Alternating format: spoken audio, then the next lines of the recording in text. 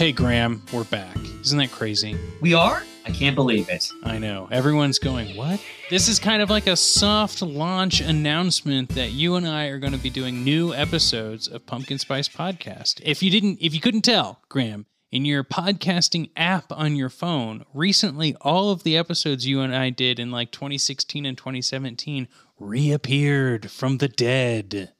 Wait a minute. Does that mean the holiday episodes as well? I'm glad you asked because no, they did not reappear. I kept those to myself until today, until this moment here. It is the holiday season 2022, and I figured why not re-release 3 holiday-themed episodes, December-specific holiday-themed episodes that we recorded many years ago. In no particular order. Better Watch Out, a movie known as Christmas Evil, and Black Christmas. Now, 2 of those movies, our buddy Max joined us on as a guest. It was a lot of fun. Hope you're doing well, Max, and still making great music. But Graham, what would you have to say about all 3 of these movies? Well, sometimes during Christmas, you open up packages and you don't know what anything is, and some are good and some are bad. But the episodes are all great. Maybe not all the movies are great, but don't miss Christmas Evil. If you're a fan of Fiona Apple, her dad plays the serial killer Santa. So check that out. Yeah, definitely. And this is just a present from you and I to the audience to say that in 2023, you will be getting new episodes, starting with Prison. Renny Harlin masterpiece. All right, Graham, I've got to go sip on some cocoa, and I know you've got to do the same. Enjoy whichever film you're about to hear us talk about, because this is the same intro for all 3 of these holiday episodes. Yes, we could have done 3, but we decided to do 1 because this one was so good. This intro might be one of the best intros we've ever done, Graham. Yes, so this is us at our absolute best. I bet you can't wait for Prison. Anyway, we'll see you next year with brand new episodes. Take it away, us.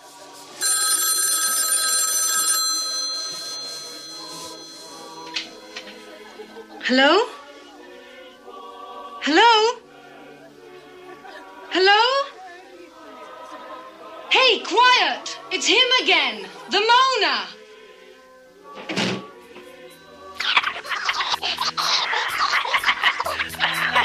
He's expanded his act. Happy holidays, everybody, and fuck Trump. How you doing, Rob and Max? Hey, doing well. I'm doing absolutely phenomenal. Welcome to Holiday Spice Podcast. Max, welcome. I'm glad to be on the Spice. Now, it's a good spice like, to be. Is that a Dune reference? I don't know. Hey, man. Yeah, you decide. The spice must flow. The spice must flow. And it's always flowing here at Holiday Spice Podcast. Okay, let's get started. Graham, what did we watch? So for our first holiday film, we watched Black Christmas. This was a rewatch for me, but Max, this was the first time you watched it, right? Yeah, never seen this movie before. Only had a vague idea of it, and that idea was wrong. So, like, I watched it kind of thinking, like, I didn't even know what year it was from. I thought it was just kind of a goofy, like, horror take on Christmas to sort of cash in on that or something. And it turns out it's a awesome slasher movie that, like, pretty much covers or invented all of the cliches that were ever used in slasher movies ever again. It seems like, yeah. Scream obviously took a big note out of the pages of Black Christmas, for sure. And a lot of it like feels like Halloween in a lot of different ways. You know, the camera work and. I was going to say, I was right there with Max on this, Graham. I didn't know what Black Christmas was about, and I kind of, once we decided that's what we were going to watch, I decided not to read anything on it, not to do any preemptive work. I just wanted to see it fresh, and boy, it was pretty awesome. The fashion alone was fantastic. Yeah, we got to talk about a lot of the wardrobe features, but I just want to start with the elephant in the room. You guys do know that the director of Black Christmas also did A Christmas Story? What? What? Bob Clark directed both A Christmas Story from 1983, and that to me is just hysterical. Yeah, he has A Christmas Story for every person out there. If you're a weirdo like us and love watching horror films during Christmas time, he made a movie for you. If you're a traditional Christmas type of person, Bob Clark has you covered. Hats off to the man, you know? He's got a lot of Christmas spirit in him. Well, he's so, he's a pretty diverse director. Yeah, I would say. He did Porky's from 1981. Porky's is about the dudes that look at the girls in the shower room. I know. But that's what the movie's about. Pretty much, yeah. If I were to describe the plot of Porky's, it would be a peephole in a shower room, and that is the plot of the film. But real quickly, Bob Clark also directed one of my most hated films, 1999's Baby Geniuses. Oh, man. So this guy is all over the place, but I didn't want to spoil that. I just want to get your reactions from the same guy that did Black Christmas, also directed A Christmas Story, the classic holiday special. They play it like 12 times on TNT on Christmas Day, A Christmas Story, Bob Clark. I think they should have another channel that's playing Black Christmas for 24 hours. TNT X. Yeah. I'm just going to go through real quick. These women living in a sorority house are getting threatening and weird phone calls of moaning and calling them names, and then women start dying one by one throughout the film until the end of the movie. Side plot, one of the women and her boyfriend are deciding on whether or not they're going to have an abortion. And all of this happens with a Christmas tree in the building. And apparently that's why it's Black Christmas. That's about it as far as Christmas goes, you know, definitely takes place during the holiday. Her dad comes to, one of the girls that gets murdered at the beginning, her dad comes to pick her up to take her home for the holiday. I don't know if the word Christmas is ever said in the movie. So let's just give it away. Spoilers. You never find out who the killer is. It's just a guy in the attic. And at the end, he says his name, but you never see him. It's always from his point of view. And someone is falsely accused of the murder who ends up dying. The gentleman who wants his girlfriend to keep the baby. But doesn't the, Den mother say something at the end? Isn't she still alive, or what's going on? No, she's dead up there too, and he's just talking to her. The ending. Yeah, the police left Olivia Hussey, the main star of the film. It's basically that house is a scene of a crime, and they just put her to bed, and they leave the house, even though it's a crime scene, and the camera pans over and to all the dead bodies in the attic, and you're like, these are the worst cops, possibly. The worst. And it's funny because I actually was kind of let down by this film. I watched this when I was a kid, and I thought it was really cool. And watching it again last night, I was underwhelmed. There were a lot of plot things, like all the bodies in the house and the cops just leaving the house at the end. Also, I wanted to ask you guys just real quickly, so did the murderer kill the 13-year-old that they found by the river? That was confusing. It's an unsolved murder still. The movie ends with an unsolved murder because, to the best of my mind, I think they're unrelated murders. Yeah, I think so too. It doesn't seem it doesn't fit his pattern.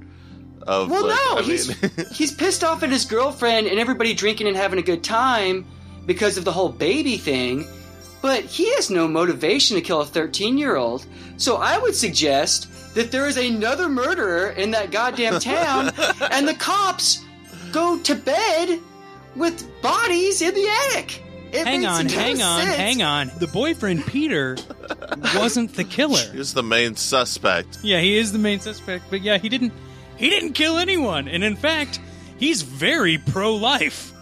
Yeah. Yeah. But he's essentially blamed for the murders, correct? Oh yeah, he's blamed. Yeah, okay, yeah, that's what I meant. Yeah, sure. And he is a dick for sure. I love the piano scene. Like, I mean, like part of the plot is he quits the conservatory where he's like training to be this like concert pianist, and there's this whole scene where he's playing like for some professors trying out or something. And the first time I watched it, I thought it was like, whoa, this is a interesting piece. Like, I didn't get that he was fucking it up. Like, that didn't read for me. It just read like, this is the most avant-garde piano piece I've ever heard. Yeah, when he's just throwing the stand inside of it. No, like at the beginning when he's playing piano for the teachers. And that, like, kind of makes him quit. Do you know what I'm talking about? Yeah, I know exactly what you're talking about. He has a little fit there. He plays this insane piano solo. I don't know. I think he did do it. Well, they say it's Billy, right? The guy that used to live at the house. At the end, he says, "It's me, Billy." Yeah, that's what. I didn't. It's funny because who's Billy? I don't know who Billy is. And Billy's a guy that used to live there. Okay. Where did I didn't hear that part. I didn't catch that either. Yeah, and that he was like a child born of incest or something. What? What? Yeah, that was in the film, right? I missed it if it was. Okay, so there was a person named Agnes. Did we watch the same movie? Yeah, because at the end he says like, Agnes, it's me, Billy. Yeah, that's why I say I really had some problems following what was going on in this movie. And I definitely don't remember anything about incest. No. Yeah, I think they mentioned that, dude. They were like the girls were like joking about it or something. I'm almost positive, man. Interesting. The whole end scene where it's like, hey, I think it was Agnes. Hey, Agnes, this is Billy. I didn't really get that. I thought the end was completely perplexing, and which is illustrated by the fact that all of us have different theories of what actually happened. Yeah. Like, everybody should be on the same page. I think if you're really like tying up a movie or like trying to create an interesting twist or something, like nobody knows what really happened in that movie. It seems like. I think they just the screenwriters just kind of put their hands up in the air and said, "Well, we'll let the audience decide what happened." And it was kind of like a reflection of some like male's weirdo interpretation of like female empowerment or something. I don't know. Old turtleneck pro-life Pete. It's interesting, and I think like the fact that it's Canadian too, I think informs a lot of like what is discussed in the movie. Like, I don't know if like abortion would be a main topic in any like American slasher film. Yeah, it's like Degrassi. Remember they had the abortion episode and it aired in Canada. It never aired in America. Yeah. Well, yeah, and I think that more on Degrassi next episode. And maybe it's looking back on it from 2016 to 1974, but it's like the girlfriend didn't want to have the baby. The boyfriend wanted to have the baby. The girlfriend wanted to break up with the boyfriend. He wanted to get married. Yeah, he wanted to get married. She didn't. It's her decision. You know? Well, it's kind of like... Seems pretty easy. No, Rob, you're missing the point, dude. You're missing the point because, dude, he is dropping everything in his life for this girl, and he expects her to do the same thing. I mean, what's wrong with that? Wait, but I say that. I mean, I'm saying it as a joke. Yeah. Obviously. But does he quit the conservatory? But I don't know. Yeah, he's like, I quit my job and I'm giving up on all my dreams, and I would love it if you would do the same. If you would give up your dreams as well. Yeah. She's like, I don't really want to do that. Oh my God, is this relationship going anywhere? I'm a quitter. You're a quitter. We're meant for each other. we end up with all these scenes that are the exact same argument, just illustrated again and again. It's like, I don't want to have the baby. No, you should have the baby. Phone call. And then let's talk about this tomorrow. In fact, there is no character arc with Peter and Olivia Hussey. No. It's just like at the beginning of the film, she doesn't want the baby, and he wants the baby. And at the end of the film, she doesn't want the baby, and he wants the baby.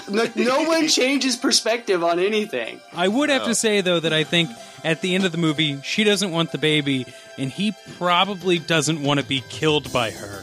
Have we explored the idea that maybe Peter still is a murderer, even if he didn't murder those people up in the attic? Well, probably his guilt from killing the 13-year-old in the woods. I think he's a psychopath. Something was wrong with Peter.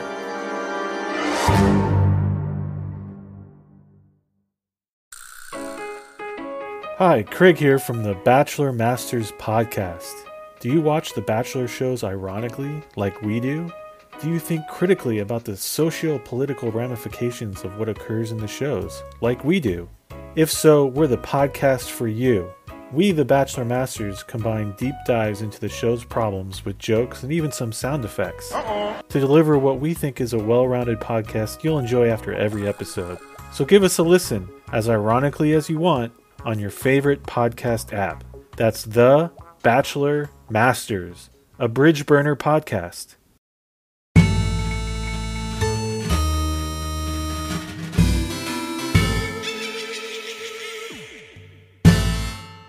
I think Billy and Peter were in cahoots in some way. And I think, like, Billy was like, hey, Peter, I'm going to teach you how to kill. And so they killed a kid. And that would make sense for the kid by the river, right? Yeah. And then to relieve his conscience, he wants his girlfriend to keep the baby. There you go. Or they want to train a new child killer from the ground up. Okay. Yes, all these are good. See, we're coming up with a better script here, I think. Yeah, I think that's what we're doing, is we're molding this movie into something that makes fucking sense. Yes or no, do you guys think that this would have just been a much better 20-minute short film? Graham? Yes. There's not much you can do with, like, I'll tell you exactly why. The scene why this should be a short and not a feature film is the scene where John Saxon walks into the house with the girls and he says, is there any other phone in that, or someone says, is there any other phone in the house? And he's like, yeah, there's another line, but no one uses it. And from that point on, everybody knows that someone's calling from the house. And if you try to draw out the story, this is a simple, like, there's a prank phone caller that escalates to this guy that's calling and saying he's going to kill people. And it's just a quick 20-minute, the killer's calling from inside the house. That's the big reveal. Spoiler alert. That's the big reveal of the film. It's not worth an hour and a half. I think it's worth about 20 minutes. I think they could have actually delved into the characters of all of the women in the house. Like the one woman who actively has a drinking problem, and then the house mother who, like, has a real bad drinking problem. I think the dynamic they between... They both do. Sure, but what I'm saying is I think the dynamic between the women living in the house would have been much more interesting than this subplot of this couple. No, I agree. I agree with you totally. I like a lot of the characters in this movie. Like, I think they're, like, interesting and funny. Like, kinda. I mean, like I like the, like, drunk character. Well, that character is played by Margaret Kidder, Lois Lane.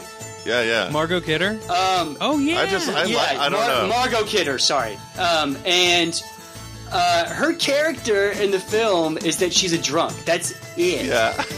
In fact, at one point she's getting like a 5-year-old drunk. Remember that? Yeah, it's crazy. It's just insane. And it's just like... I think that's why I liked it. It was like this sort of background, like, insanity in the whole movie. Like she shows up when they're having dinner with the father of the, like, missing kid. Oh, that And whole thing she's- was weird. And she's just drunk the whole time and like giving him shit. And like, what? His daughter might be dead. And Yeah. is dead. But he doesn't know it yet. Yeah. She's like just being like the drunk, ridiculous person. Yeah, I don't know. She was a sociopath as well. So, Max, I want to talk about fashion. And specifically fashion from 1974 and how it's represented in Black Christmas. You want to go into some of maybe the sweaters, for example, that are featured in the film. You know, I don't know if it was something I noticed that much. I think you should remind me about some of it. Well, the very first outfit that Olivia Huss's character is wearing, Jess is her name. The very first outfit that Jess is wearing is like this yellow. It's got like hands across the sweater. Do you remember this? And it forms like this like triangle kind of thing. And it's like the most bizarre thing you've ever seen. And you're like, okay, well maybe she'll just wear this like in a couple of scenes. And no, she's wearing it for like the first act of the film. And every time she was on screen, I was like so distracted by that goddamn sweater. I was just like, all right, please turn another day so we can have a change of outfit there. I liked the Den Mother seemed to have a pretty flamboyant dress style as well. Yeah, she dressed like she was from the 50s. Yeah. Well, I can see that Which being all- the point because she was probably their age in the 50s. Yeah, okay, I get it. I don't know. We talked a lot about how the plot doesn't make any sense. The characters are pretty ridiculous. But how would you rate this movie, like, just, like, stylistically? Because I think in that department, it's pretty good. You know? It's kind of interesting. I would say for what it is and for the time frame and for some of the, for lack of a better word, chances they took, I think they did a good job. I mean, the movie was made for like $600,000 or something like that. Yeah. Which I feel like if you gave me like $10,000, I could make a better film. But at the same time, I get it. You want to pay everyone. You got a whole bunch of costs. That being said, try a little bit harder. I know that was still a stereotype and urban legend of like the call is coming from inside the house way before this movie was even made. So it's not like they were taking a lot of chances there. What do you think, Graham? Yeah, I agree. And getting back to what Max said about style, Max, I know you've seen it, but Rob, have you seen Brian De Palma's Blowout by chance? I have, actually. And Okay.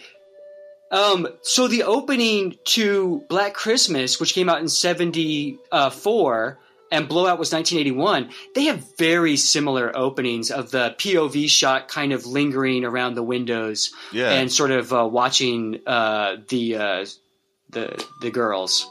See, I thought that was kind of a cool thing for the time.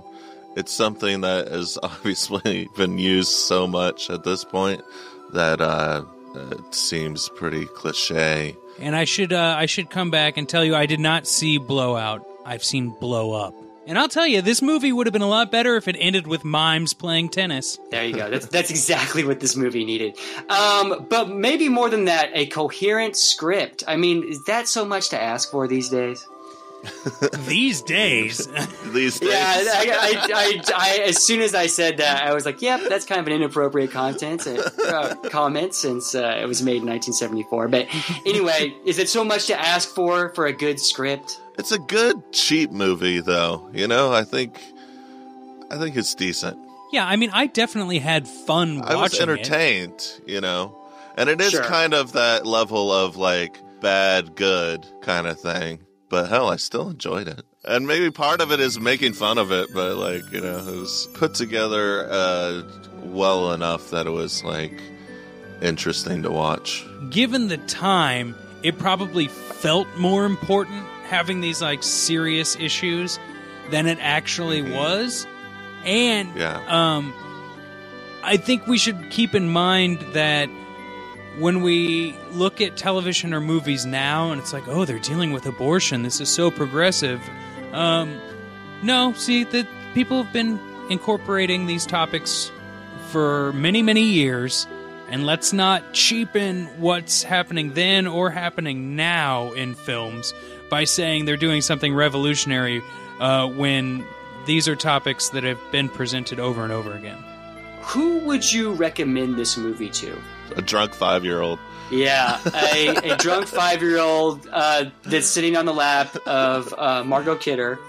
And, yeah, I guess, like people that enjoy sort of horror films during Christmas time, but there are so much better films, I think, than this one. Yeah, for sure. But I think, though, and I mean, we're talking about, just clothes and stuff. I think that's the charm of this one, is that it is a pretty old movie for the genre, and that there's a lot of goofy stuff and very dated, and I don't know, anybody who likes kind of schlocky horror stuff, and likes likes early 70s clothing styles, and likes a good healthy debate on the issue of abortion, I think will really love this movie. So if I know something is very